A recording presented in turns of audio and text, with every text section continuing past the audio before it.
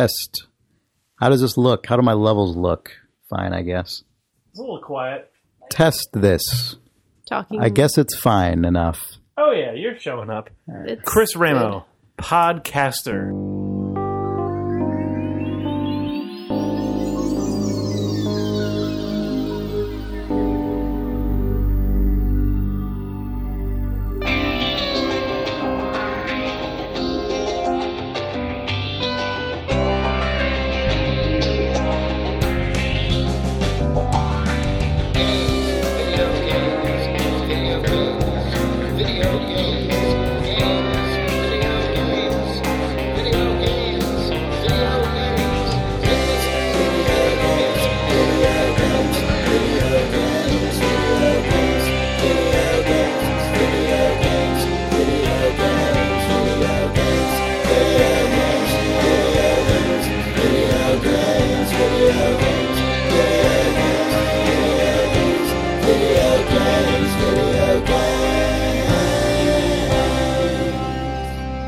It's March 25th, 2015.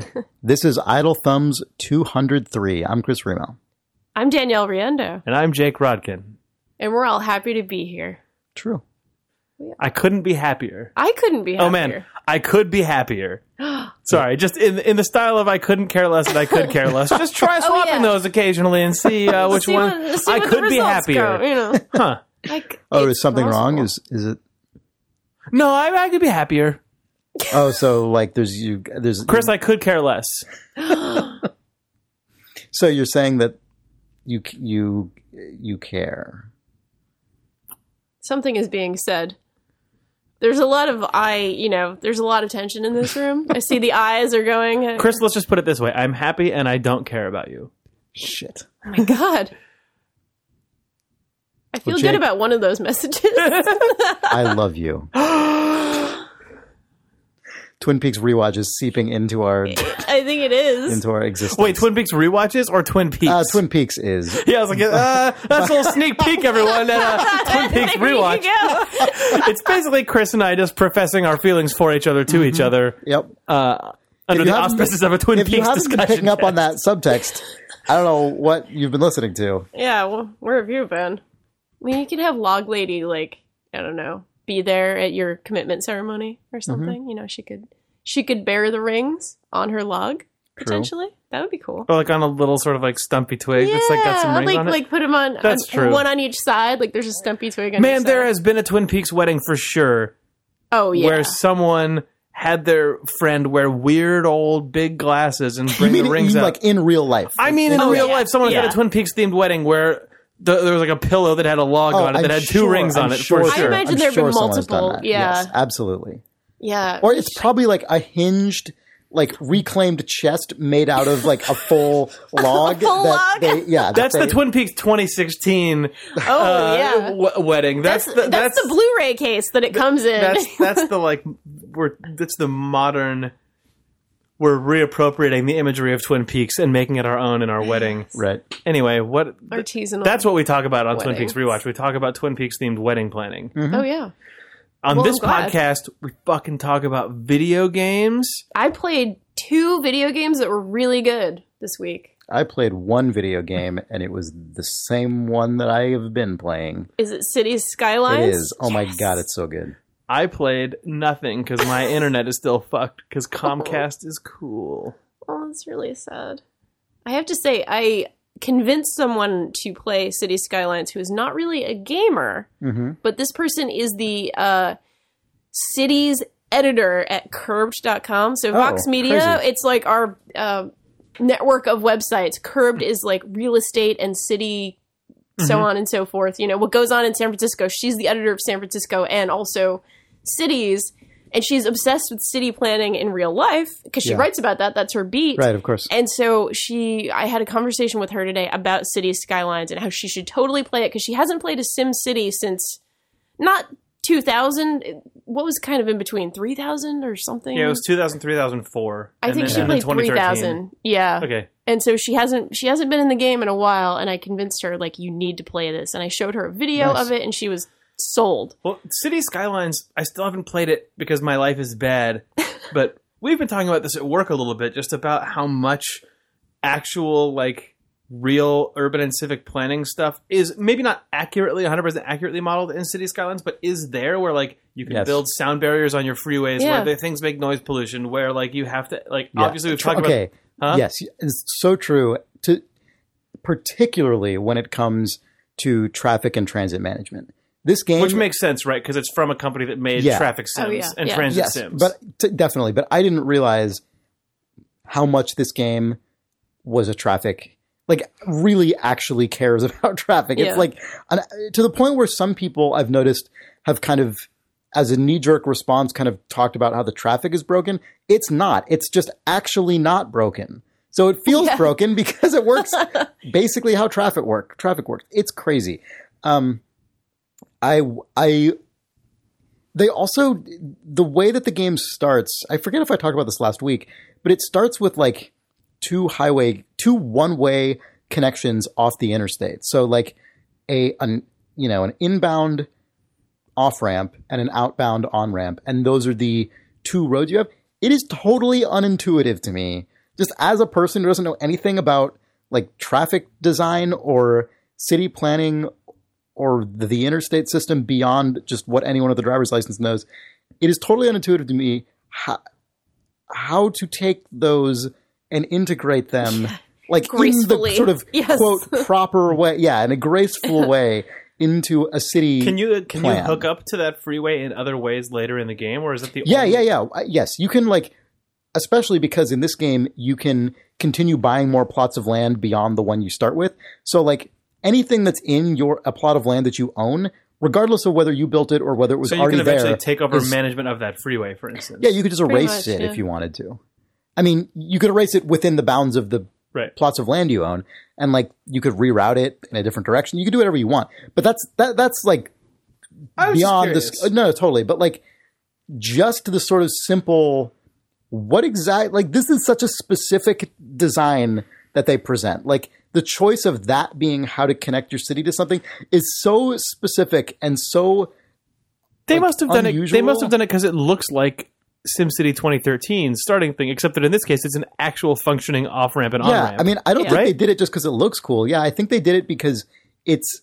Well, it's familiar. It's how you hook up a city in the last SimCity. Like, that's what you're given. Did it work that way as well? Because the interstates in SimCity were not simmed. Those were the sort of the artery between your different sort of sub-cities. Mm-hmm. I don't know if it was actually stemmed as an off-ramp and an on-ramp, but it was the ingoing and outgoing lanes aesthetically turned into those road, ramps. Though, right? Well, I think it's split in the at the art level onto freeway ramps, but then you could just paint one fat road. Yeah, but that's not what this is. This is like two actually separate one-way. You can't merge those onto one fat road? I mean, you can, but it's like, is that what you're supposed to do? Why do they, if so, like, why do they present them this way? Why don't they just do that for you? So, like, I guess that's true, because what actual cities do for their freeway on-ramp and off-ramps is they then split them and put a road in between them, or one of them sort of loops around off on the other side of the freeway and all sorts of crazy shit. So I found a YouTube video from this guy, this, like, Canadian guy, who's been doing this big series of... you know what? I should find his username because he's really excellent.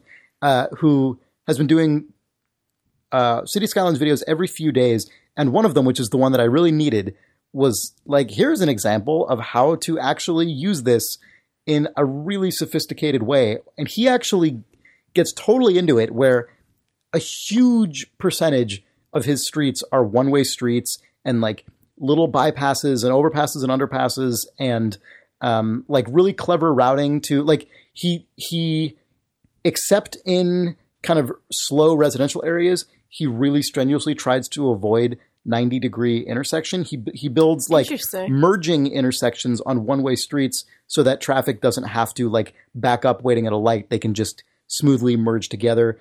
It's fascinating. Like it is the degree of care that this guy brings to just like every little intersection and planning choice is incredible. Like it's actually really interesting to watch. And I kind of wish that video was decoupled from the like, here's how to play the game. Cause he also was like, here's what zoning is. And I'm like, I'm not here because I need to know what zoning is. I'm here because I need to know what the fuck crazy like road sorcery you're doing to create this like amazing, cause he ends up with a thing that both looks way more convincingly like an actual sort of city connection to an interstate or an interchange, and also is like totally functional in the context of the game. But you have to be really careful that you don't accidentally build things in an area that you can't actually get to from your residential zone because it's too far back, closer to the, like, if you build a lot with one-way roads, it's possible to have areas that can be zoned, but that can only be reached from the highway directly. You can't go back to them because they're past the point of no return where the one-way street like turns into a two-way street or an intersection or something. So I don't know. It was really interesting. So what I ended up doing was with a dual monitor setup, I ended up just running his YouTube video after I'd already watched it once through and just been totally captivated by it. I loaded it up on my other monitor and then loaded the game on my main monitor and just followed along. It was like doing a tutorial for like professional software, you know, like when you're following along or with like learn Unity or something. Exactly. Yeah. It was like doing a video tutorial for a real thing, except it was for this video game, but it was really fun. Like I was following along and like changing things here and there. And like, it helped me absorb some of these principles that I don't think I ever would have. It never even would have even occurred to me to think about this stuff. Cause I built a city that's not huge compared to what some people have built, but was like, 50, 60,000 people just by playing these games the way I always do, which is just kind of make every new thing as it comes. Like as there's more demand, keep making stuff and like sprawl it out and try to mix it up and not just have it be a straight grid, but like not really plan it that carefully, just kind of go. And everything's two-way streets. I don't think I used a single one-way street in that entire city. And it was still really fun. Like I had a blast of a time doing it.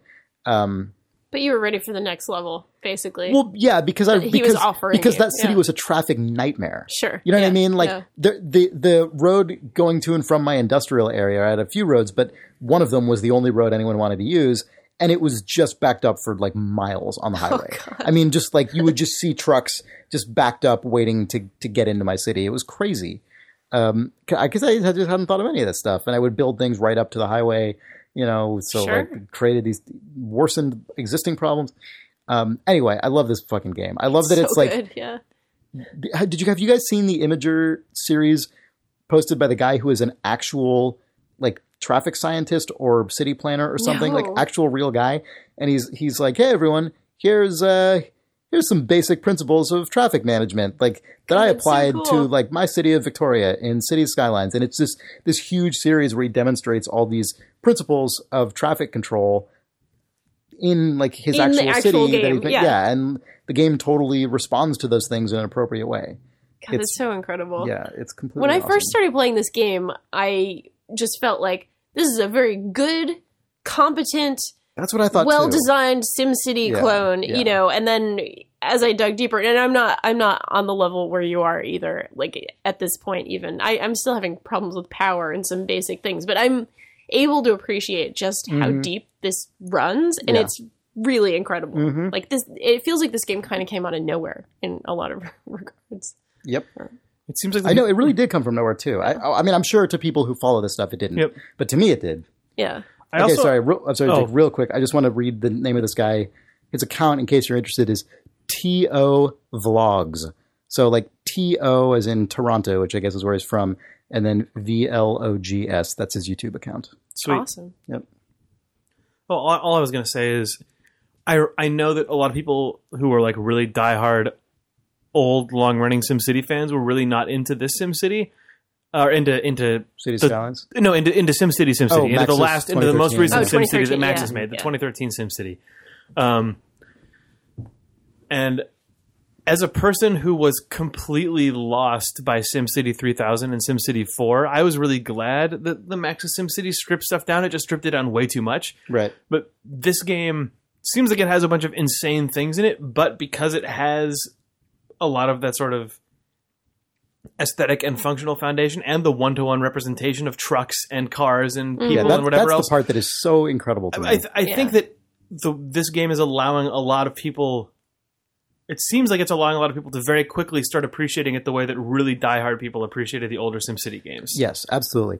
And one thing I do want to say on its behalf is that as much as I love that the game models all this traffic stuff as well as it does, I was still able to make a totally functional and profitable city without paying attention to that, it just clearly sucked for the virtual people driving around. But like it didn't. It's not like the city failed because of that. It was just I probably didn't grow as fast as I could have, probably because my imports and exports weren't being like I probably wasn't earning nearly as much money as I could have for that reason. But like the city totally worked. I was in the black, and like So do you still have that city? Because now that you know more stuff about traffic management, you can actually run that city. Excuse me. You can actually run that city as an experiment, because the way that your city is built right now, because it's just sort of you just hodgepodging out some grids and some other stuff, is probably the way that like a city that was like just a small random town, not a suburb, not a big city, but just like a farm town or an industry town in the middle of America, that then found itself growing in a weird way in the 70s to the 90s and went from like a 20,000 person town to a 50, 60,000 person town. Right.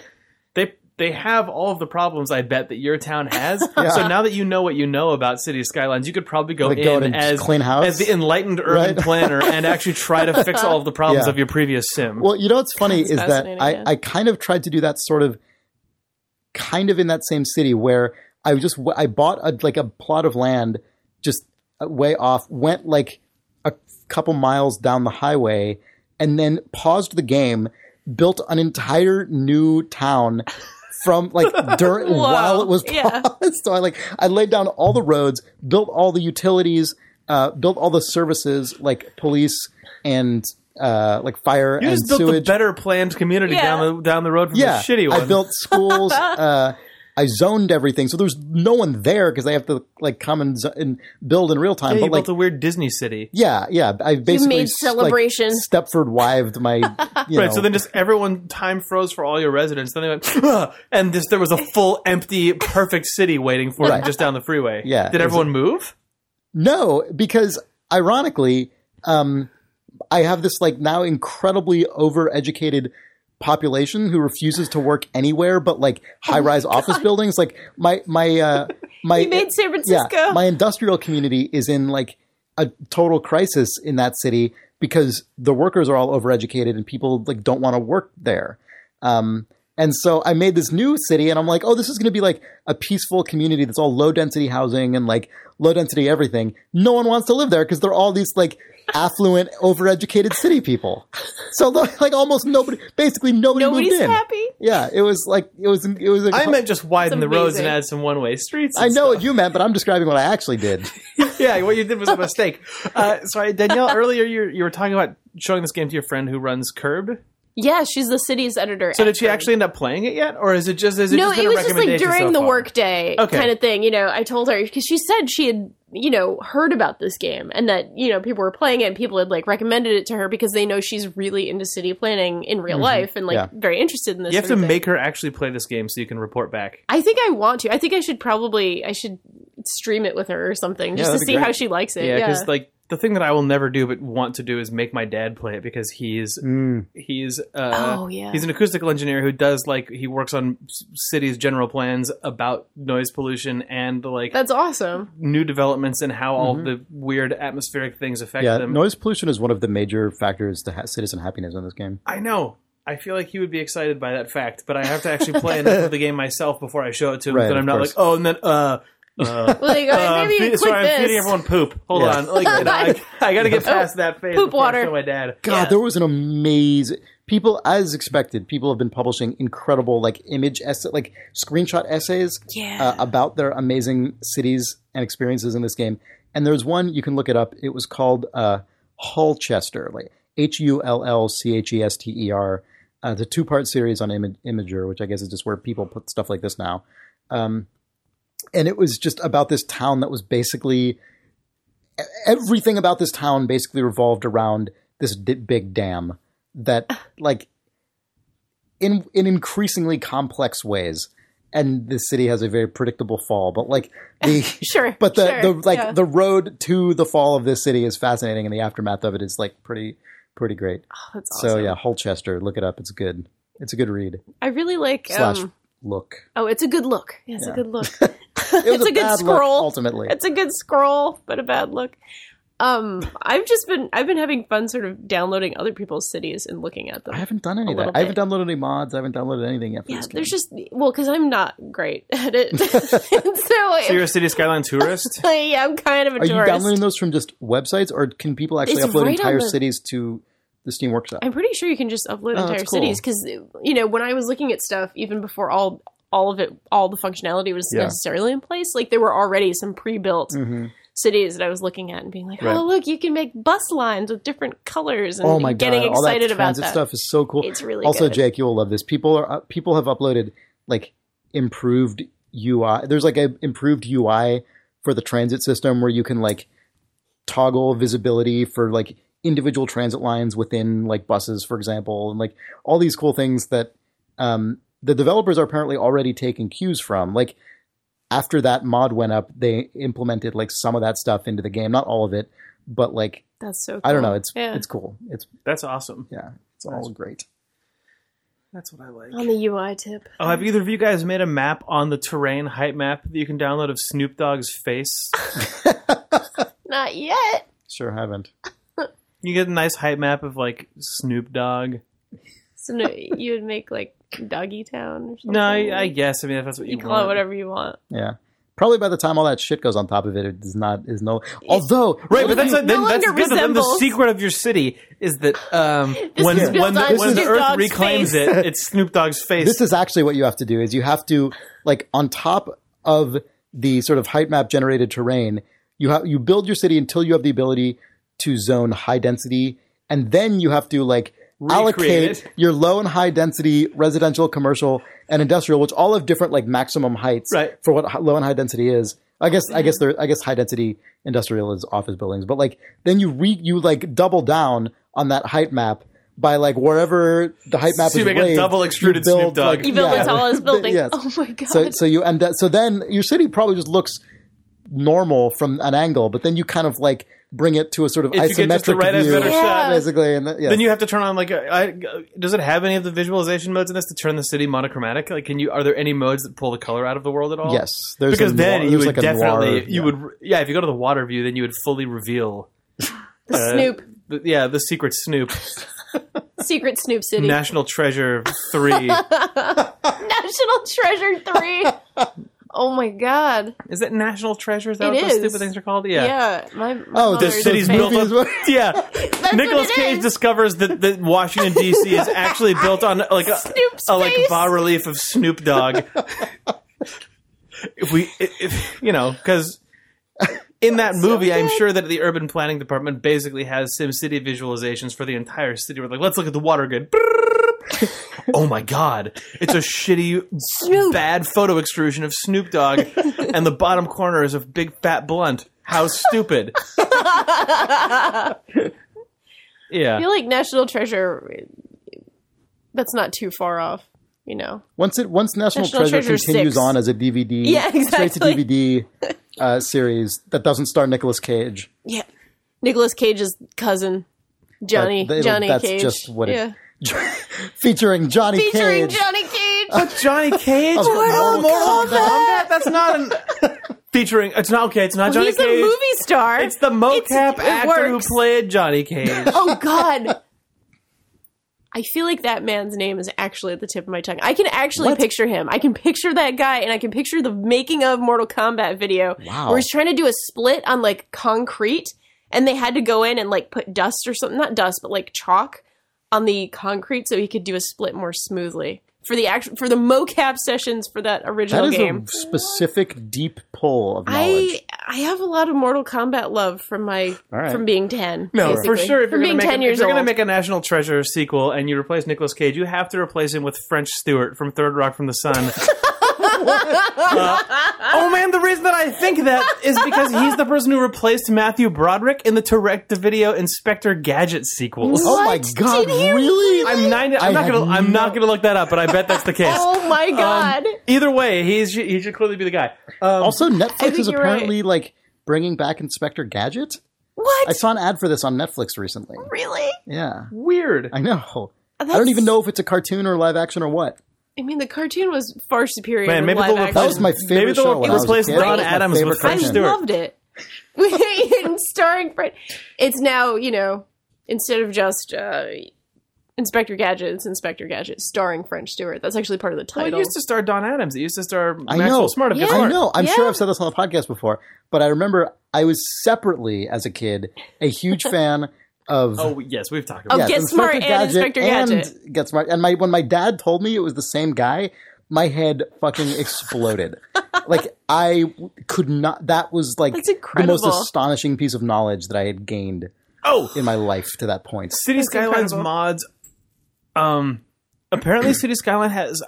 Obviously, someone made this immediately because you can mod it. It has a first-person mod, Ooh. Yeah. including a fly camera, which then someone used to recreate the like Los introduction. Santos, and then they recreated the trailer to GTA 5, Right. just Oh, shot that's for shot with all the awesome. camera moves. Obviously, not the characters, but all the Yeah, vehicles yeah. and terrain. It looks accurate. I know. That's crazy. awesome. It looks in some ways better than GTA 3 on the PS2 does, except that it's close-ups of a city simulator. Anyway, whatever. I love things like that about I imagine someone has There- made a mod. there's to let you talented just, people who can you do just weird WASD and things. mouse look around It's through great. your town from street level?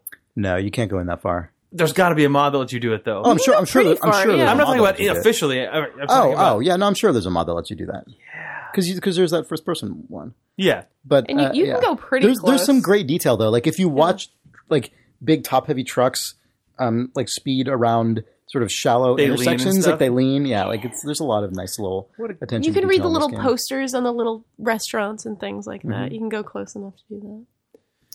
Also, this game was made in Unity.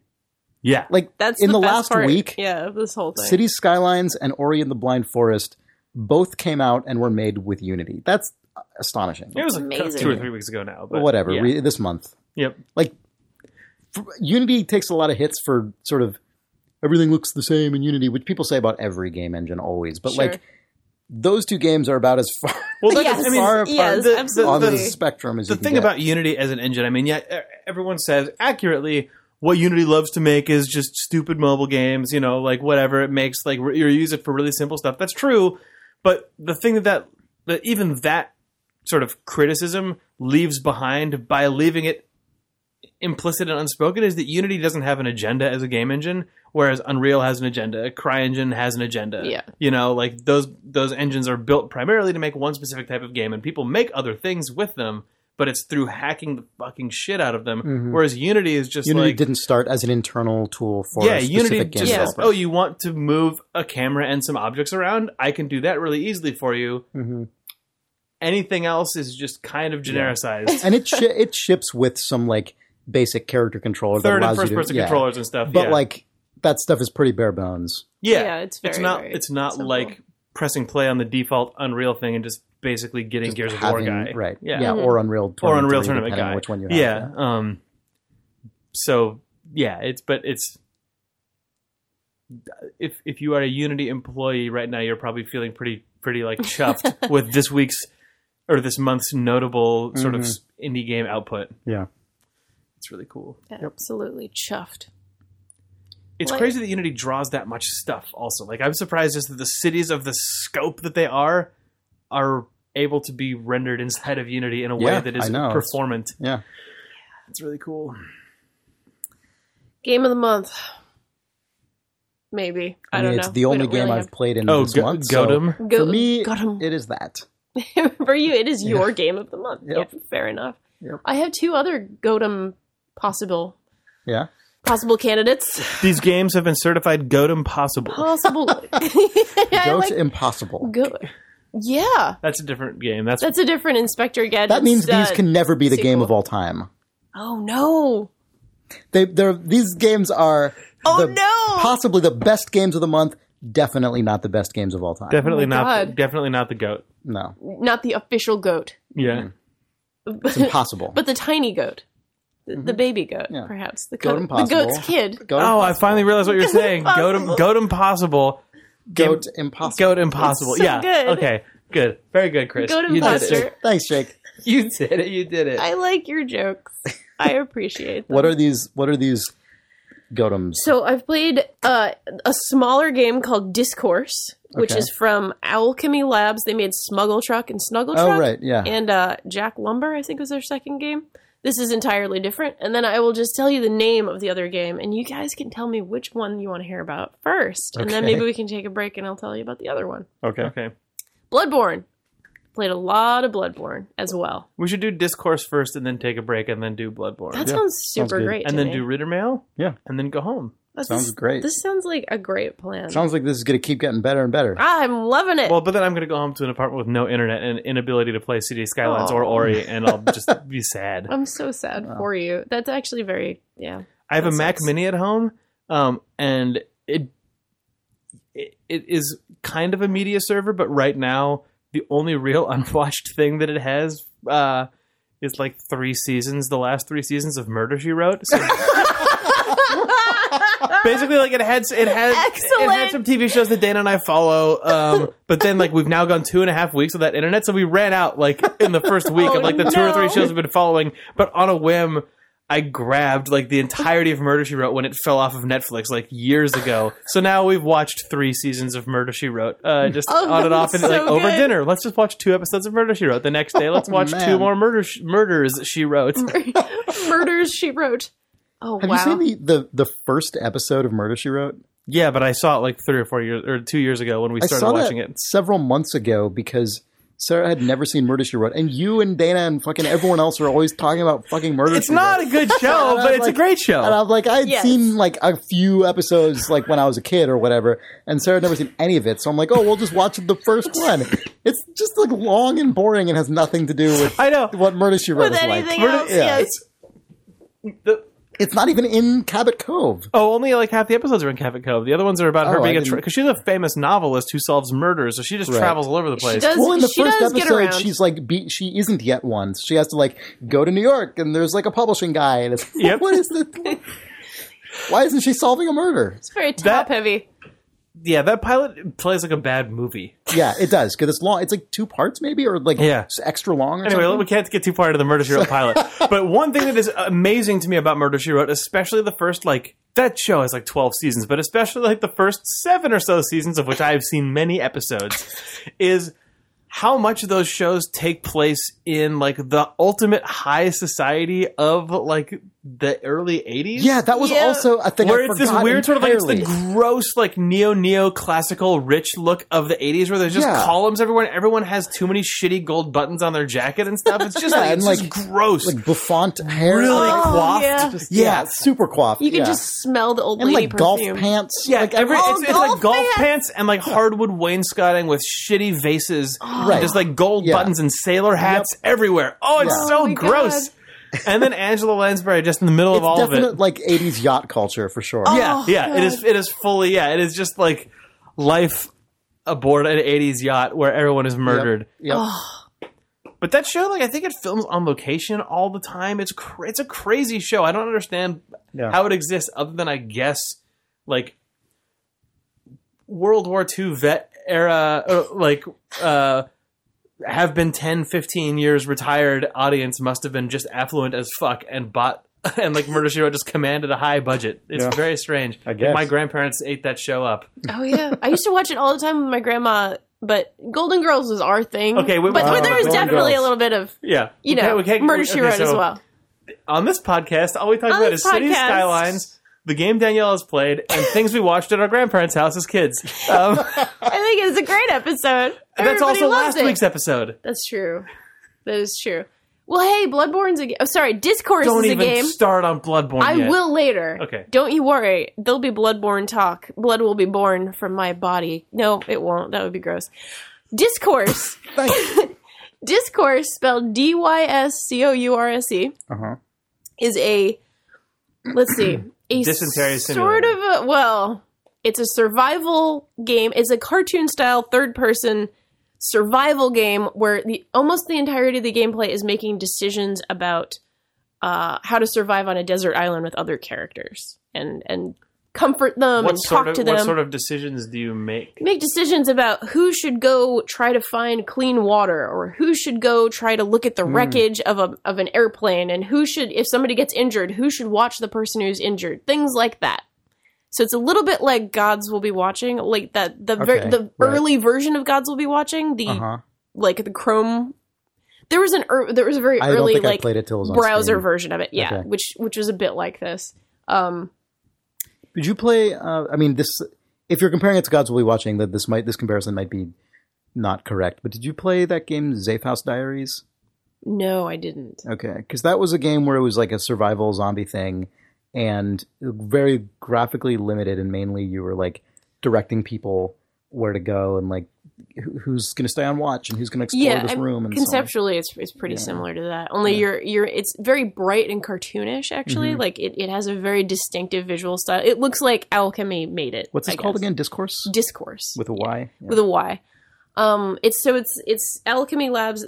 Yeah, like I said, they're the folks who made Smuggle Truck a few years ago. And they've been making sort of mobile games ever since. This is their first game like on Steam, I think. Okay. At least as the team that they are now. I'm really enjoying it so far. I've only played maybe an hour of it or so. Gotten pretty far into the story, gotten a lot of people killed, like I do. But it there are a lot of decisions to make, and the writing is pretty good. I mean, some characters are better written than others. They're certainly heightened and cartoonish. You know, there's a couple, like a middle-aged couple, that has some strife between them in their relationship. There's a paranoid guy. There's a guy who's like a gamer and he doesn't know what he's doing and things like that. So it is like... Do you know how much of it is simmed versus how much of it is just like actually a ton of like prescribed branching? I think it's a ton of branching. I think it's crazy. Tons and tons and tons of branching. And so it's like, could this thing actually just be a Twine game that has art on top of Probably. it? I mean, not literally that, but I mean, like, you could play this through that kind of interface 90% of it, yeah, because otherwise there's certainly sequences that they're not exactly action sequences, but you are sort of walking your character around looking at objects and sort of picking things up, doing things like that. But for the most part, you're just walking to people and making decisions, like text-based sort of decisions. The figure, they told us what the figure was for how many like lines are in this game. It's some crazy number, which makes me think it's a ton of branching stuff, basically. Right. So it's really fun. It's really colorful and interesting. Again, I can't give like a full opinion on it thus far because I'm only an hour in. But you didn't beat it. I think I'm close to the game beating me actually because I think I only have a couple of people alive at this point right now. But I'm enjoying it quite a bit. Nice. It's an interesting little game. I think it's out today, as of the day this podcast comes out. So cool. I believe on Steam. The usual Steam platforms: PC, Mac, Linux. Nice. And now for a break, I guess? Yeah. I don't know. Why not? Let's take a break. All right. Video game. Chris. Jake. Danielle. Jake. I hear that you've been enjoying delicious snacks recently. I have been. I was in the New York office, Polygon's New York office, and there was Nature Box snacks galore. And I ate so many Big Island pineapples that my tongue started to hurt. Did you know that this episode is brought to you by Nature By Box? Nature Box? Oh my god! I will say that I figured that. I was asking Danielle, Jake. Please. I just have to say, legitimately, I enjoyed quite a bit of Nature Box's hearty goodness. Any come to mind? The Big Island pineapples are big. Pineapple coconut bars. We're all about also those good. on this podcast.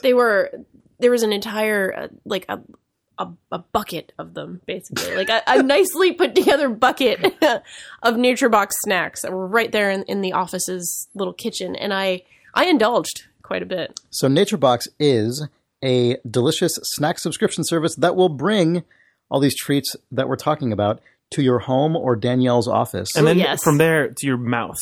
Yes, you will bring them there. They will bring them to you. It's up to you to bring them into your mouth. But it'll be easy because they look appealing as well as taste good. Yeah. And if you go to naturebox.com/thumbs, you can get, for a very low shipping charge, a free sampler pack that comes with 4 kind of trial-sized Nature Box snacks, as well as a full-sized Nature Box snack of your choosing. Ooh. They're delicious. You might as well go do it. Naturebox.com/thumbs. It costs you like $2. Yeah, think about that. A bunch of snacks show up for basically no effort. 5 snacks for just like shipping something to you, and then you can eat them. Mm-hmm. Then you can be like us and like Danielle, just chomping down on pineapples, just eating food all day. Delicious snacks. Nature Box. Thanks, Thank you Nature very Box. much. Oh, don't mention it. This podcast is also brought to you by Audible, the leading provider of audiobooks on the internet. They have 150,000 titles, actually probably a lot more than that. Yes, they have pretty much any audiobook that you can find. And if you go to audiblepodcast.com/thumbs, you can get a free trial of Audible membership and You get to keep a book. free audiobook that is yours to keep. I would like to recommend Please recommend. Infinite Jest by David Foster Wallace, an excellent book that I am currently reading and enjoying quite a bit. It's probably a bit of a heavy. Well, it's a heavy book. It's a heavy book, So that has got to be a beefy, It's gonna be a beefy audio book. read. Audible features Infinite Jest, narrated by Sean Pratt, 56 hours and 14 minutes unabridged. I believe it with all Yeah. the footnotes. I'm sure. Right in And I there. wonder how the footnotes work in audio form. That's fascinating. True. Wait, hold on. Please note, when you purchase this title, the accompanying reference material, including endnotes, will be available in your My Library section along with the audio. Oh, excellent! So you get to read the So- footnotes as you go. Strange. Interesting. That's cool, pretty though. cool. That's Man. got to be a good solution to that. Yeah, Yeah, no, Infinite Jest. it's a hell of a book. I have not yet read Infinite Jest. Maybe I'll listen to Infinite Jest. You should. What a strange... This Well, would be- you have no this would be internet. this would be a great, like, epic undertaking to just listen to this over the course of many weeks. Yeah. I think that would be. This is an amazing book, by the way. I've also read it, Yeah. and it's like really incredible. So audiblepodcast.com/thumbs, free trial, free book that is yours to keep free copy forever. of Infinite Jest. That's right. That's right. True. If you want a If free you copy choose it. of Infinite Jest on audiobook, audiblepodcast.com/thumbs. Get it. Also, Perfect. this is a long audiobook, so you're actually saving a lot of money. That's actually By really getting this one true. free Who's trial. to say? Audible is I a just great looked service, it up. though. I had to It's say. 56 hours of entertainment Yeah. and I- incredible insight. So I have listened to a lot of Audible in the past, too. It's just a great service. They're Yep. good. Thanks, Audible. Thanks, Audible. Thanks, Audible. Audiblepodcast.com/thumbs. Oh, don't mention it, Chris. I have to. Man, remember that time when Tim Schafer posted a picture of me from 14 years ago on the Double Fine website today? Holy I do remember that. That was- what? Remember when you had hair? I remember No, that. I don't really. I don't. When I first met you, you had hair. I know.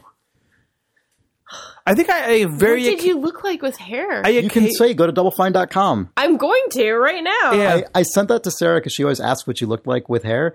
And she didn't realize that you were in that photograph. That's amazing. There are times when me with hair looks more like me now. Yeah, I know. Man, yeah, it's weird to occasionally like remember really tangibly the sensation of having a comb and combing my hair. Like that's not a thing that I ever do. I haven't bought a Right. comb in like Of course. 8 years or something. Yeah, yeah. But yeah, no. Double Fine Action News brought it all back, including that shitty goatee. Dorks in the late 90s and early 2000s present even grosser facial hair than all guys have now, which is just a beard, which is still already gross, says me with a beard. Bloodborne. I didn't know what Bloodborne was until like 2 days ago. Until Bloodborne. the world started exploding. Yes. So Well, it made okay. me feel dumb. Well, so here's the thing. So I'd been seeing people freak out about Bloodborne for like a week, and Sarah was like, "Oh, what's this like Bloodborne thing that everyone's talking about?" And I'm like, "Oh, it's kind of like this TF2 style game that Blizzard is making." Oh no! Oh no! That's what I Who thought. are you? Right. That's what I thought for like 2 days. Oh, and no. then I saw like Nels or someone like post something about it, and I'm like, wait a second, this is a PS4 game? Yeah. Only? Wait, what is this? Wait, what is Dark Souls, guys? Like what is this? So then I like traced back through my like neurological pathway to this, and I realized that I was thinking of that I realized that I was thinking of the name Battleborn, Oh, which is actually a Gearbox game that, to me and my brain, is similar to Overwatch, which is a Blizzard game. Yes. That is the one I was thinking of. So I was thinking of the wrong name and the wrong And developer Overwatch, and yeah. the wrong kind of game. Everything I was thinking was wrong, but they were all sort of, it's like a 6 degrees removed. well, Bloodborne is not the most descriptive title for an action game, for a violent action game. Yeah, to be It's fair, just one of the things confusing in my brain was called Battleborn. Yeah. So, not too far off the tree there. Anyway, Yes. this is the new game from Software. Yes, indeed. Specifically directed by the guy who directed Demon Souls and Dark Souls, but not Dark Souls 2. Correct. Yes. Yes, this has a long history. Well, not long, I guess. Demon Souls only came out in 2009, but whatever. The rich Video history. games, Yes, that's exactly. pretty long, I think, at this There's point. a long-term commitment. This is an entirely new game in a new sort of fiction, so it's not in the Dark Souls world. Right. This is set in a Victorian horror setting, basically. So With there's- guns. there are definitely guns, although they're not very useful as guns. Actually, they're only useful to sort of open an enemy up for a melee attack, which is interesting. Anyway, That sounds very Dark Souls. Yes, As it far as the sounds- aesthetic of Bloodborne, I've been looking at this thing because I've been following it the last couple of days. The best summary of Bloodborne was a tweet from Ollie Moss that said, someone described Bloodborne's aesthetic as Victorian Ed Hardy, and I wish they hadn't, for now that is all that I can see. Yeah. that is And that is accurate, I think. very accurate. Yes, It looks like the key art that I've seen looks like that shitty Van Helsing movie to me. That's what the It does a little bit. It reminds me of a humorless version of the goth faction in Brutal Legend, basically. Like it's hearses and buggies and top hats and goth looking people. Only they're actually horrific freak of nature type folks running Sure. around. The game is really good so far. I have played at least a couple of hours. I'm sort of doing a let's play with my colleague. He's actually driving most of it, but I have had my hands on the game to actually Did you play play it a either, bit. Did you play either of the Souls games? No, Or I any of played. the three? Well, I guess I played a little bit of Demon's Souls way back, like in 2010 I played or a so. lot of Demon Souls. But you didn't play any Dark Souls, either of you. Okay. I played, no Dark Souls. I played a couple hours each of Dark Souls and Dark Souls 2, but not Okay. as much as I played of the first You dipped game. a toe into the Yeah, Souls. yeah. But Demon Souls I played like many hours. Okay. of, yeah. Well, I played more Bloodborne than any of the other games Okay. combined at this point so far. You start it with character creation, which is nice always. And you actually sort of are picking, not a class, you pick a narrative background that actually determines your stats. So there's one build called Waste of Skin where you have like horrible stats. There's the military veteran who has more experience points, that kind of thing. And then you awaken because this man with no eyes is giving you a blood transfusion in his medieval clinic.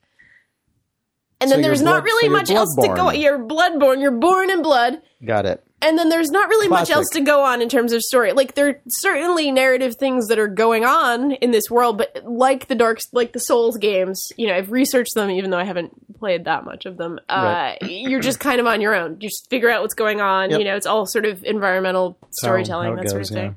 And all of the items that you that you encounter, also you have no idea what they do or what they mean. It's a very, very difficult game where you're kind of left to your own devices to fend for yourself and figure out how to progress. Only with this really kind of Victorian Ed Hardy aesthetic, Yeah. which I actually really like the way this game looks. It's really kind of goofy and wacky, but it's adding to the enjoyment for me, certainly. Like there's something about it takes the sting away from how difficult the game is when it's, that's interesting. some guy in a stovepipe hat with a blunderbuss who's running So after you. that's basically. really interesting, actually, because one of the things I was thinking about just the other day, actually, yesterday maybe, was how intentional, like whether it was intentional or not, that in the Souls games, So yeah, I think one of the things that people really respond to with these games is that they don't even attempt to capture a lot of the things about sort of modern received wisdom in action game design Sure. with respect to kind of player assistance and like smoothing things out. And difficulty curve management, Yeah, these basically, games yeah. very deliberately eschew that stuff and bring you a lot closer to the bone. It's like driving stick shift as opposed to Sure. to automatic or something. Like you're just like you're much more in touch with everything your character is doing, in the way that like fighting games are, or like certain other kinds of games, especially. I would say Japanese games often were like that, especially in like the 90s and early 2000s. Yeah, absolutely. And I kind of always wondered if there was any intentional aesthetic, like deliberate marriage between that and what I thought was a really fascinatingly quaint and archaic setting, which Sure. was like such a muted take on Western fantasy that it was practically medieval. And I don't mean medieval in the sort of modern Game of Thrones, like sexed up medieval. I mean like actually medieval, like dour, gray, muted, like just really subdued in a way that was just fascinating to me.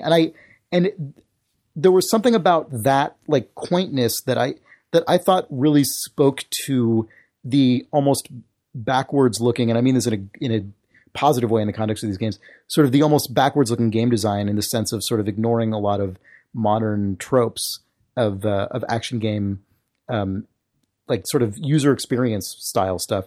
I don't know, but I never can get a read on, and this is probably just because I don't speak Japanese and I'm therefore not capable of actually reading like comprehensive interviews or anything with these designers Sure. in their actual language. So, and translated interviews, or interviews conducted through an intermediary translator never really seem to touch on super interesting topics, or like if there, I would be really interested if people could point me towards interviews by, I guess Miyazaki is the name of the guy who directed this game, like, or any of the other staff on the game that speak to this, because I often with Japanese games, especially Japanese games that are a little off the beaten path design wise. In other words, like not the latest Final Fantasy game or something, which are like generally speaking not like this. You know? mean like stuff like the Clover stuff from like 2 generations ago, Yes. or exactly. I mean, it's a goofy example because it's obviously insane, but like, or like sweary games, like or like Resident Evil 4 when that came out. Yeah. That one specifically, like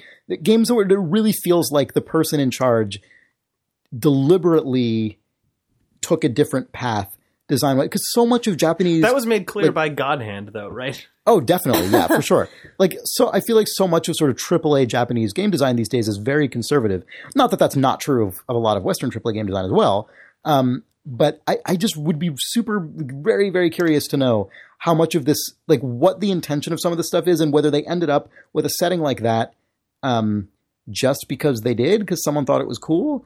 Like, I don't know. Like, am I just making that up? I mean, it's just how I interpret it. So it doesn't really matter if I'm making it up or not. But on this one, apparently they did make those choices just because someone thought it was cool, because there's weird stovepipe hat well, guys. that's what I mean, right? Because I look at this, and even though it's kind of in some ways, a more like attractive looking game, it's kind of less interesting to me because it doesn't play against type as much. Like, it's less surprising to me to see a kind of wacky Victorian like gore thing. Did you like find something weirdly cryptic about the earlier style? Yes, because those games are so withholding in everything. They're withholding in their in the amount of like text you get that explains the story or the mechanics or anything. They're withholding in the like mechanical assistance you get. They're withholding with like the number of hits you can take. Like, it's just, they're withholding with practically everything. And so the just almost bizarrely restrained way everything looked and felt seemed totally in keeping with that to me. I just found it very intriguing and like just unusual. You know, that is usually not the MO of art design in action games. It's just not. It's just not how they usually operate. And it seemed to me very a very confident choice, but I don't know if it was confident or not. I don't know if it's just what they ended up with, and I interpret it, and I'm just like creating all this stuff, or if that was like any kind of deliberate intention. I have no idea. I would like to know that as well. I mean, it's this certainly seems to be much more over the top, of course. Yeah, and clearly. I mean, gameplay-wise, this is actually dialed back even further in some interesting ways. There's kind of no real magic use in this game. Like, you need to really engage in the melee combat, or else you're kind of screwed. Like, this is a game that is very much taking sort of one track of a Souls. I read it. style. I saw a tweet from Greg Kasavin, who's a writer on Bastion and Transistor, and he was saying that he felt like this game took even more from sort of fighting, the lineage of fighting, Japanese Absolutely. fighting games. Yeah. Yeah, it feels very much like that. The rhythm of combat feels very much like attack, retreat, attack, Right, retreat. yeah. Like, and Which the was crowd already control stuff kinda which goes- was already totally present in the Sure. Souls games, but you're Sure. saying they just doubled down on it that. feels even more so. Yeah. I mean, because you're not really fighting with any ranged weapons as well. In Right. this. So you really are sort of face to face with your enemies at all times. I like that about this, Yeah, that's actually. I prefer that in an action game of this style. Yeah. I'm also terrible at this game. Hoping to get a little better, but I don't know. It feels very pure, I guess, is the way of putting it. And, art style aside, like the actual combat feels incredibly pure Yeah. and incredibly difficult in a way that obviously, I mean, there's a lot to be said about the difficulty of these games and how they kind of hook people in, and how it's, instead of having the carrot approach, the stick approach, I guess, Right. in game design wise, and why that's popular right now is interesting, and I couldn't answer that. Well, but- I mean, I think it's because the people who are theoretically interested in that have just not been catered to nearly as much as they once were. And so when anyone does anything along these veins, it's already interesting. And then if someone does it to a high degree of competency or mastery, like it's, you know, I mean, it's like, what else are you going to get in this vein? Sure, Right. sure. For like probably another year until they make another one. Like, you know, I mean, and That's true. there's stuff this is not really the same in terms of, it's a different take on it. But if you think of stuff like Vanquish, there's kind of a Sure. like minor sub-thread of this kind of like intricate close-up combat stuff that's come out. The God Hand, if you go back Sure, a few more sure. years, Yeah. these God Hand things, was way more of a like brawler type situation. yeah, right. These are all different. These are all very different. Like, actually, I guess God Hand and Vanquish were the same guy. Oh, who was- really? Okay. Right. That's Maybe- also the Resident maybe- Evil 4 guy, right? I think so. I could be wrong about all this. But in any case, there were at least overlapping people. Sure. But there's like, it's interested, I think, in a lot of the same things that you're describing. But, Yeah. you know, these games tackle them in slightly different ways. But that's kind of a weird, like, almost counterculture, but still, like, high budget game. Sure. You know, like, Yeah. they're just the spread between AAA and indie and stuff is very different in Japan. You have these kind of weird companies certainly is, yeah. like From and Clover that are often not really fully independent. Like And Swear From Engine, is yeah. From is just owned by some just like Japanese conglomerate that also owns like refrigerator companies and Sure. stuff. Like it's not Yeah, they're not yeah. owned by like a media empire. They're owned by just a company that owns some other companies. And so they're kind of Yeah. like an independent developer because they're not part of this like monolithic publishing empire, but they're not an independent studio either. Like the Right, somebody's paying the bills. right. Yeah, like, Yeah. and so they among- can afford art, Right. basically. Yeah, Exactly. So among that kind of like mid-sized tier in Japan, this thread seems to be something that like a number of notable designers have been really interested in pursuing for the last several years in different ways. It's pretty fucking cool. Yeah. Actually, I have to say, like it. I don't have a PS4, so I can't play this thing. Oh, there's one outside right there. As we have one in our office, I guess. Also. yeah, Or yeah, do you we? should actually- I don't know if we do anymore.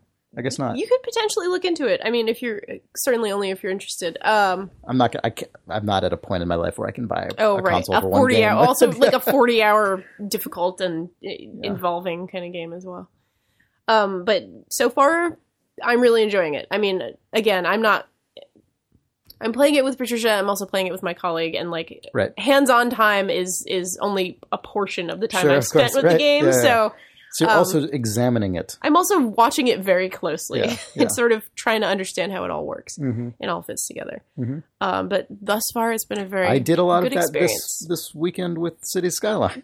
That's right. I've watched several different people. with TO vlogs. God, I watched this like Eastern European guy of some, I don't know, like specifically where he's from, but he was just based on his accent and like his various things. He was very clearly Sure. from somewhere in Eastern Europe. And he had the most like methodical approach. Like he was, so the Canadian guy I watched was also very methodical and very meticulous, but his sort of method was, I want to create a very like sort of natural, organic seeming city, but I'm going to do it in a way that is like very careful, but I want the end result to feel as though it could actually exist in the real world, even though I'm being very careful with how I'm laying it out.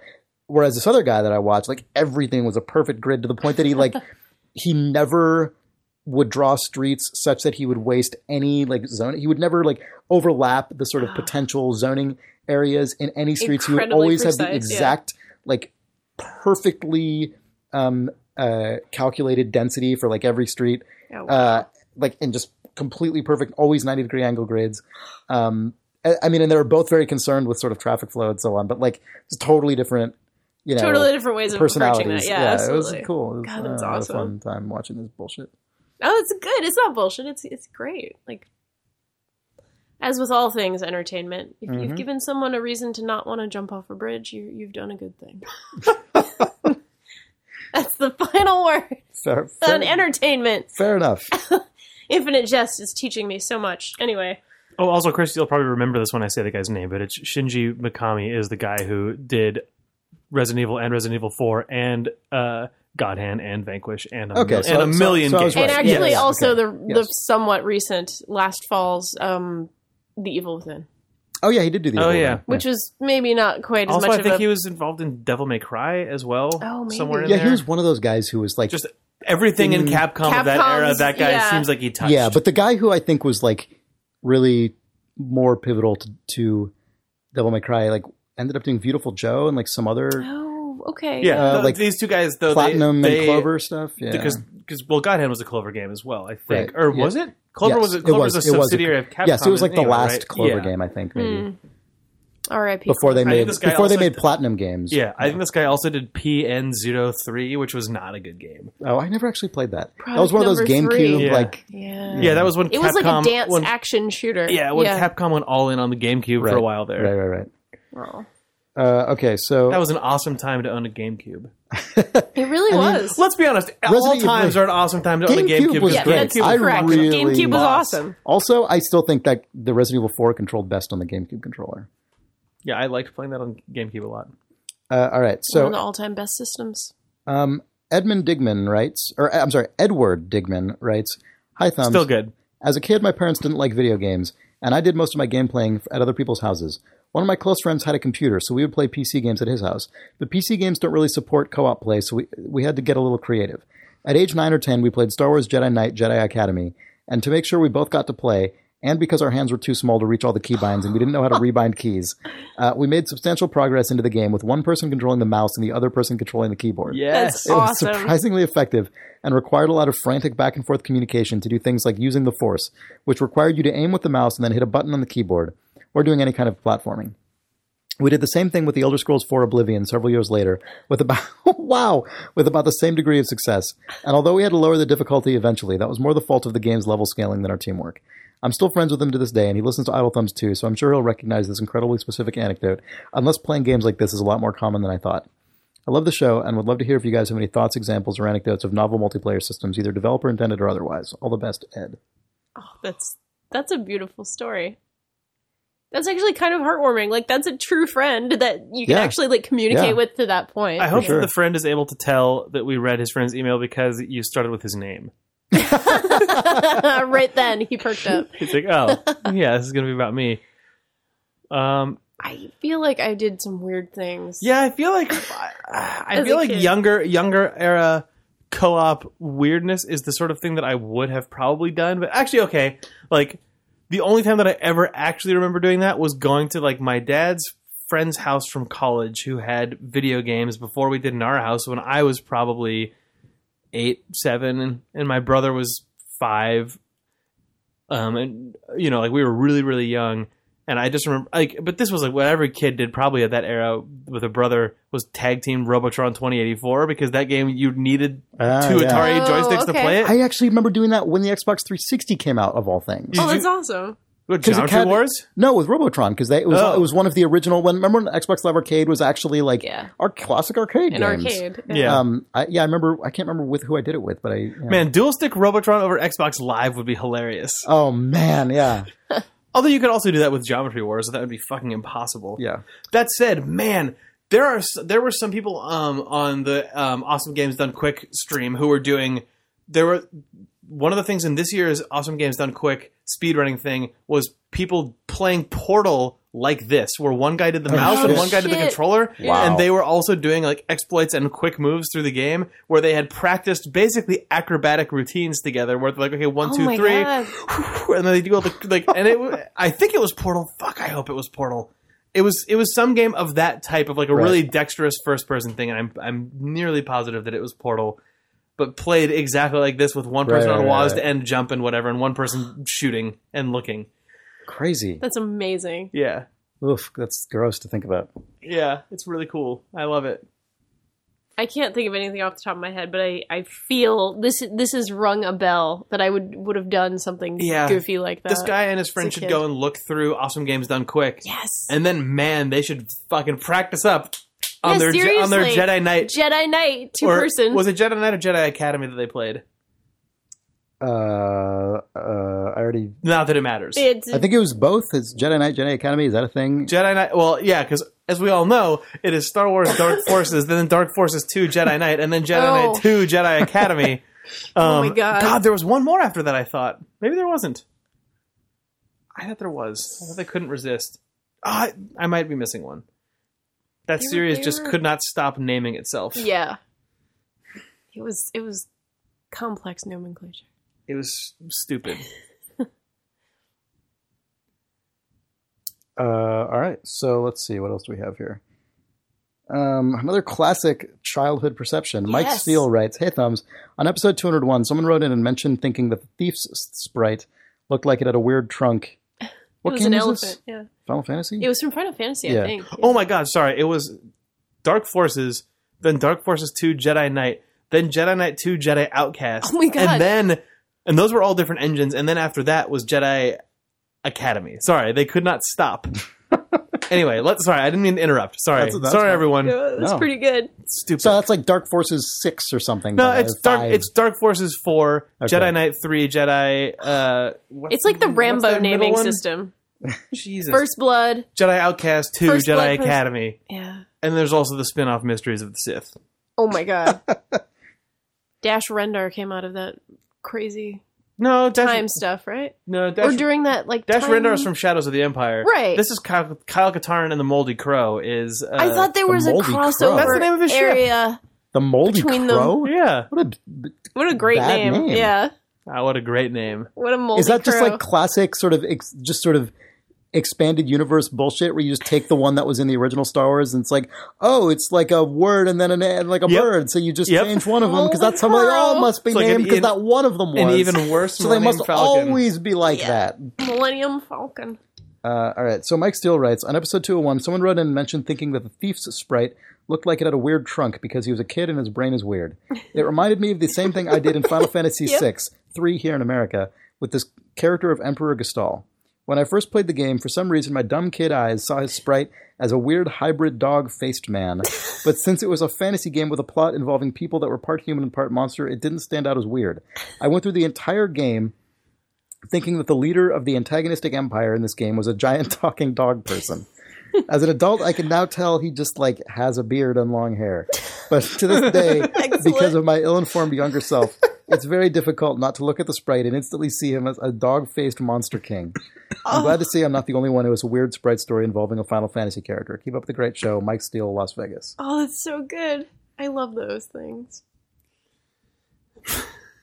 I definitely had a lot of affection for Yeah. whatever the people were doing in Paperboy.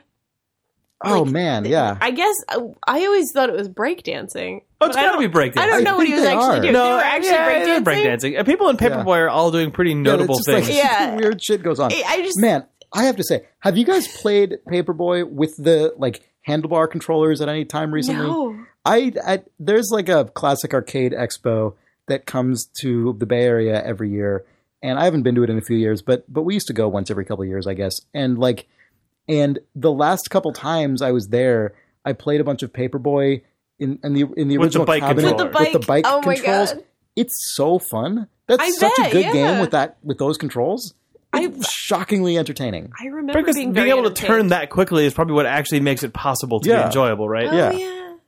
because it's analog. You can like slam the wheel. Yeah. It's great. Oh, nice. Yeah, it's just cool. It's cool. That sounds like a So good if you were going to time. buy one cabinet, it would be Clax. But if you were going to buy two, it would be... if you're going to buy two, it's Clax and Rampart. If you're going to buy three, it's Clax, Rampart, and Paperboy. Yeah, that's you a go. solid. That is an amazing collection of that's a games right good there. Like, collection. that's If you a have those personal three- arcade that... yeah, for sure. I would get Crazy Taxi. I really, really loved Crazy Taxi. I never played that I never- in the arcade. I never only play- I played only it on played Dreamcast. Dreamcast. Yeah. I mean, I played it quite a bit on Dreamcast as well, but it was also very fun in the arcade. Dreamcast was all Crazy Taxi and Rush 2049. Those were the two games I Oh, played for on me that it was system. Crazy yeah. Taxi and SSX. I played that on the GameCube. Okay. And there's a lot of Well, Jet actually, Grind was Radio SSX as well. on the? I don't know. I played Dreamcast? Maybe Tricky I'm on the thinking- GameCube. Okay, yeah. That's I guess it was. I guess for us, the big three were Tony Hawk, SSX, and Crazy Taxi. Sure. And that was our like late night pizza. Yes. Man, so that also that is the era So and the good. console of just 1 point perspective moving quickly around Yeah. things. Yes. Like that's just what Yep, you do, Yep. I guess. Because I also think of Quake 3 as being a Dreamcast notable appearance. Sure. Right. Sure. You could play against PC players. I Yeah, that was a remember crazy thing. when in Dreamcast had VGA out. I know. it did. I was so tempted. I was in my childhood home in Rhode Island this weekend. I was Or so I'm tempted insane. to bring my Dreamcast back Oh to yeah. do some streaming and such, but you know, I guess that wouldn't be that hard. no, it probably wouldn't be. Yeah, if you Just have a need little capture cable. box. Yeah, I have a capture box, so Yeah, yeah. I could make it work. I'm sure. That's cool. Maybe next time. I'll be there again soon. All right. So Ryan Hoover writes, "Hey Thumbs, I was listening to the episode where you discussed Infinifactory and Space Chem. I'm behind on my podcasts. You wondered if any knowledge of organic chemistry gives an advantage in playing Space Chem. I had just graduated college when Space Chem came out and eagerly bought it, thinking that my degree in organic chemistry would confer some type of advantage. It didn't. After graduating, I started working in manufacturing, designing production lines, which I did up until December 2014. 1 month after I finished doing that, Infinifactory came out. I thought to myself, I will be good at this game, given my extensive knowledge of this field. I was wrong. I feel like Zachtronics is secretly following my life and making games that make me feel underqualified for what I do or did. Given the current trend, their next game will be about financial analysis that will be released when I move to a different job." Ryan. That's awesome. That's really good. That's really awesome. Ari Anderson writes, I don't know if I'm pronouncing that name correctly, but this person writes, "Dear Idle Thumbs, I'm listening to your podcast from the beginning. I would like to write in, but I'm worried I have no idea what the cast is like in 2015. I could check, but I don't want to spoil the journey, so I'm writing this from the past, predicting what the future holds. Where I am, Chris Remo is taken to DayZ. He sounds quite fond of it, and I imagine that due to its likeness to Far Cry 2, with their emergent stories and unpredictable events, Mr. Remo will get on the survival sim rabbit hole. In the far future of 2015, I expect he'll be one of those guys who's really into Rust and H1Z1. I fear for him. Someone should tell him survival sims are just MMORPGs and new rapping. I don't agree with that at all, even though have not gone down the rabbit hole that he predicts. Sean has, but for very different reasons than you would ever play Yes. an MMO. Yes. If he likes H1Z1 so much, just go play the feature-complete version Ultima Online. I think Mr. Rodkin sounds like a really sweet dude, and I feel sad for him when people call him derogatory things like Big Bird or David Cage. How many episodes in is this guy? 143? Did I just make that up? Why did I just say that? I think I just made that up. I think you made it That's up. a lot. That's too many episodes. There's no Yeah, way. no, I there's think not- he's yeah. pretty early in. This has to be like in the double Yeah. digits. I think Mr. Rodkin sounds like a really sweet dude, and I feel sad for him when people call him derogatory things like Big Bird or David Cage. Hopefully the 2015 documentary I Am Big Bird will finally settle the question, is Jake Rodkin Big Bird? Steve Gaynor strikes me as a person who all eyes turn to when he enters a room. That's actually true. That's correct. Yeah. I like him, but I would not be surprised if he's exiled in 2015 after having tried to take over the cast with his natural charm and authority. Please all get along in the future too, guys. That definitely did happen. So I'm glad that we moved Steve to Portland, that occurred. where he made a successful indie game after we kicked him off the show. I haven't gathered a whole lot from Yes. Sean Vanham on the podcast because I confuse his voice with everyone else. I like that he doesn't confuse the other people for Sean. He just confuses Right. Only Sean for Well, Sean's everybody the else. new guy still, and this That's guy's true. reality. Yeah. He has a nice name, though. I hope he keeps showing up on the cast so I can get a better picture of him, too. This guy's in for a treat. So this has to be it sure around is. episode. Like Oh, this- man. This guy's not in for a treat. Nick Brecken is my favorite guy on the Oh. cast. He's always so nice to people, and he gives off good vibes. He probably even smells nice. I really hope all is well with him in smells 2015 nice. and that he doesn't get consumed by Dota. Thanks for casting. You guys rock. Best wishes. He has that like Aria? IPA pronunciation phonetic thing, but I've never known how to read those. Those Neither are always do on I. Wikipedia pages. Neither do I. Right. They're like with weird the characters. symbols, Yeah, yeah, yeah. and I don't know how to say them, so I still can't say your Is name it a right. guy for sure? You don't know. I don't know. I have no idea. this person, this man or woman or anyone else, I don't know how to say your name. I'm sorry. They don't know you exist. I know they. I know they have no idea that you're a person. They don't know I'm real. They don't know that amazing. you used to be Nick Brecken. I used to be Nick Brecken. It's true. That's why I was just like, Nick smells pretty nice. It's good. Yeah, there you go. Sniff. It's good. What else do we have here? Let's see. Oh, maybe that's it. Maybe that's all we have for now. That feels like a good place. That was a good kind place. of fun closing note. Yeah, I think so. Chris, what do you think Idle Thumbs is going to be like in 2022? What kind of games am I going to like? It's the same ones you like now. Oh, Murder, She Wrote, the game. Just Murder, She Wrote. Just Murder, She Wrote. I went to my friend's wedding in the Gold Country, and we went to this little diner downtown of some, just dumpy old west town that looks like a movie set, but is a real old town. I love that stuff. And they had the board game 221B Baker Street, which is apparently a really bad Sherlock Holmes board game, and they also had Murder, She Wrote, the board game. Oh my God. Which is probably terrible. I'm sure it's terrible. But man, it exists, and it has an amazingly just disgusting bad board game art painting of Angela Lansbury on the cover. Yes. And then the rest of the cover, if I remember correctly, looked like a bad, just like a bad Agatha Christie novel. It's like a really old-timey perfect. car and some stuff where just like obviously they didn't know what the cover should be because Yeah. they don't know what Murder, She Wrote is, but they had a picture of Angela Lansbury that they gave to the painter and said, paint this. You'd be like, do it in 2 hours. Yeah, yeah, basically you have today, give me a painting. Are you looking up Murder, She Wrote board game right now, Chris? Yes, I am. But for some reason, it's not working. Oh, no. All you need to type into Google image search is Murder, She Wrote board game, and it's basically Angela No, but just Lansbury. nothing. It's a blank screen. for Oh me. no, it's a picture of Angela Lansbury in front of Maniac Mansion, basically. Oh, my God. Oh, there's a murderer running on the cover as well. So just so everyone knows, you'll know because this week's episode art will be this. It will not be, but here, Chris.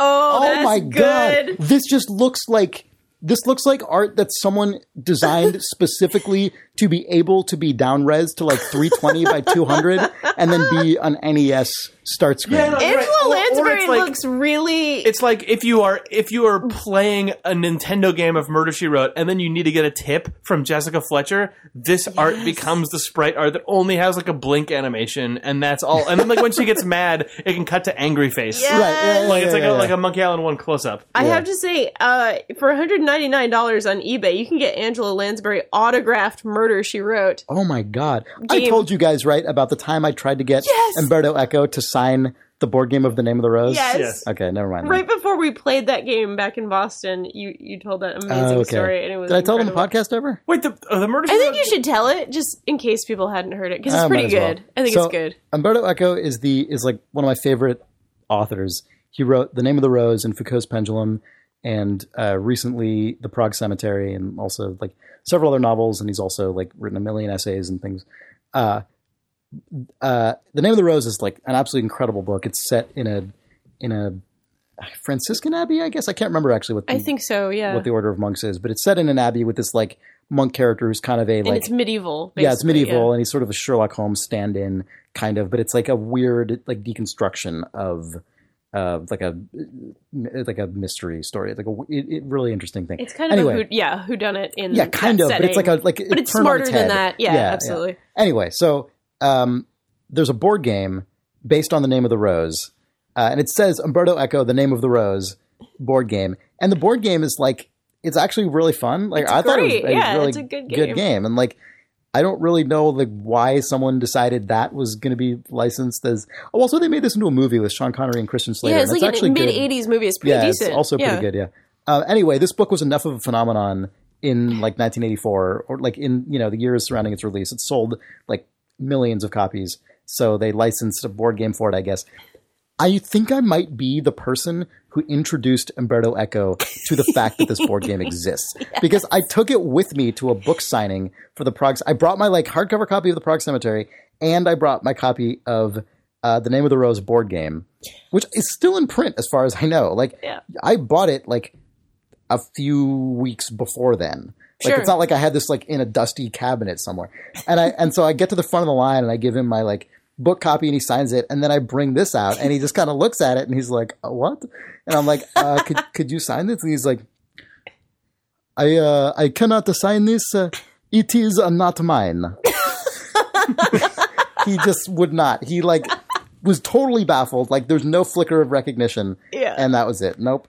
Which I actually really respected because Sure. that is not how people operate at press junkets. No, usually like, oh yeah, sure, put my name on it. Whatever. Yeah, right. Okay, I went to Board Game Geek and looked up the Murder, She Wrote board game. Yeah. I also read some of the comments about it.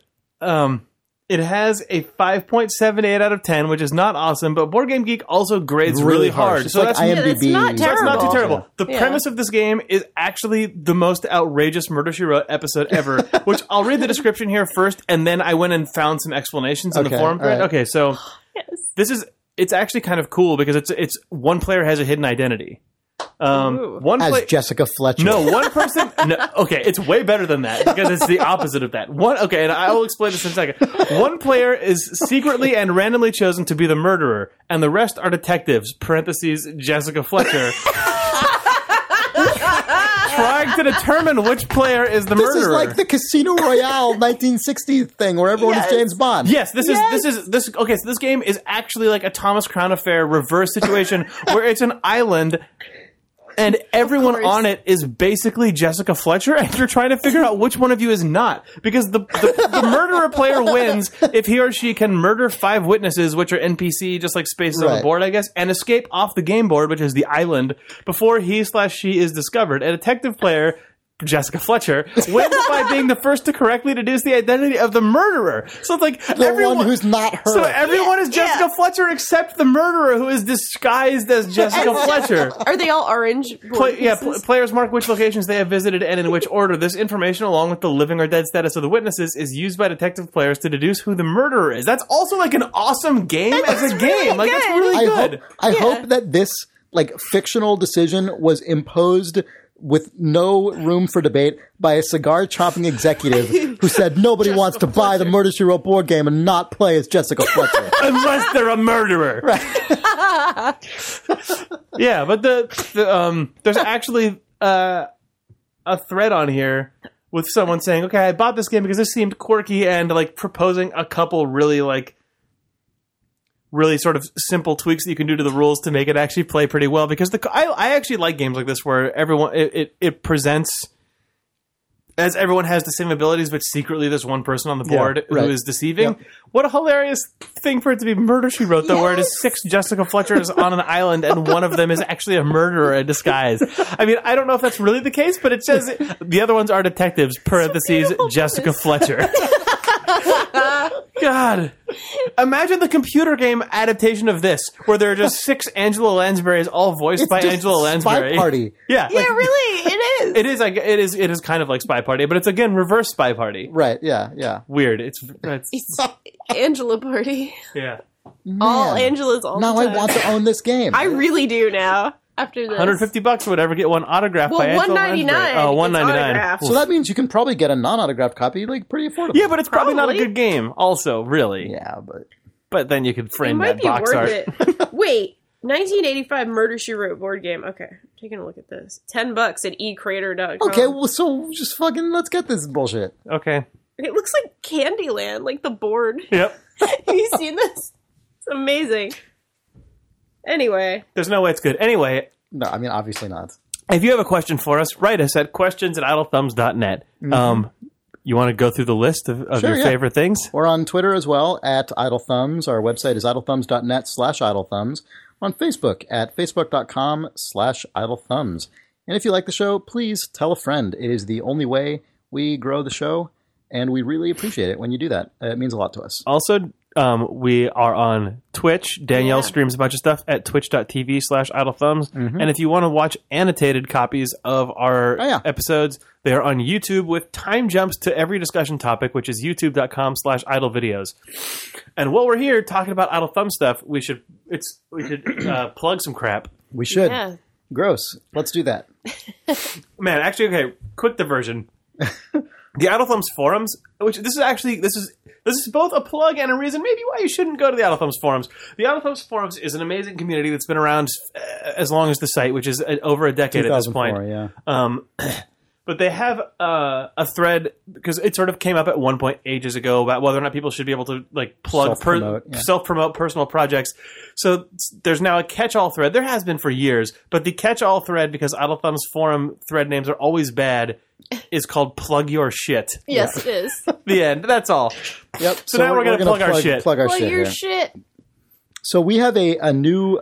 So as you may or may not know, actually, if you listen to this podcast, we actually, in addition to hosting this show, we also operate a podcast network that includes other really great shows. Like, the fact that we have to preface this means that we are bad at promotion. I know, we never do this. We're not good at promoting ourselves. But these other podcasts that we host include Three Moves Ahead, which is the premier strategy game podcast on the internet.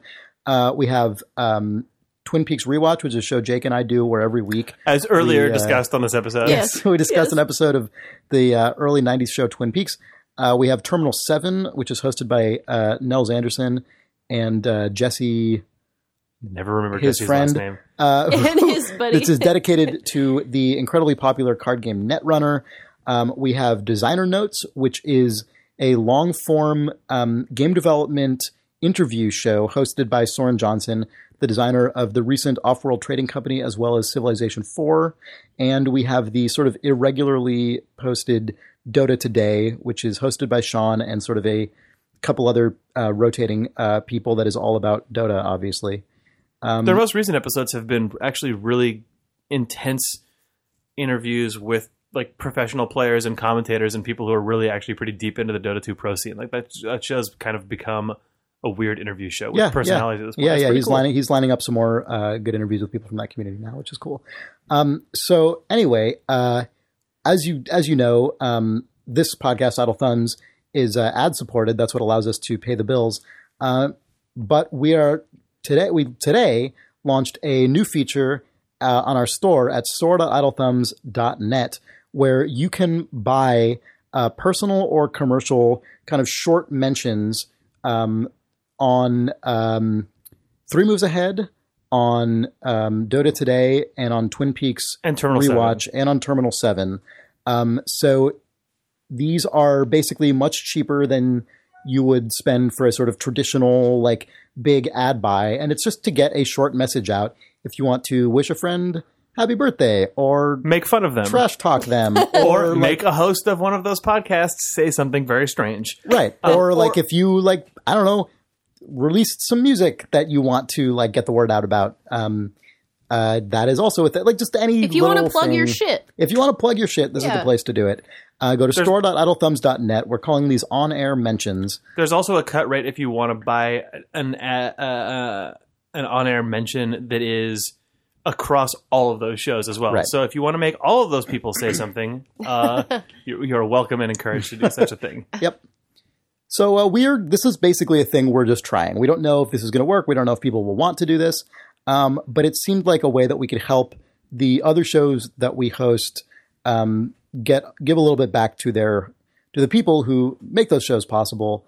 And so if you would like to support them directly because you like those shows, this is a very easy and straightforward way to do it. Awesome. So yeah, store.idlethumbs.net and go to on-air mentions. It's on the front page, and it's pretty easy. And just we have some guidelines there. We no nudity, no verbal nudity, no abuse, basically. Yeah. Nothing like it should use your best judgment. Anyway, that's that. Let's wrap this up. Thanks for listening. You're welcome, Chris. Thanks for being here. You're welcome, Thank you Danielle. for being a friend. Oh, thanks. Thank you for being a friend. Thank you. See you guys next week. Sounds good. Bye. Bye. Bye. Good night.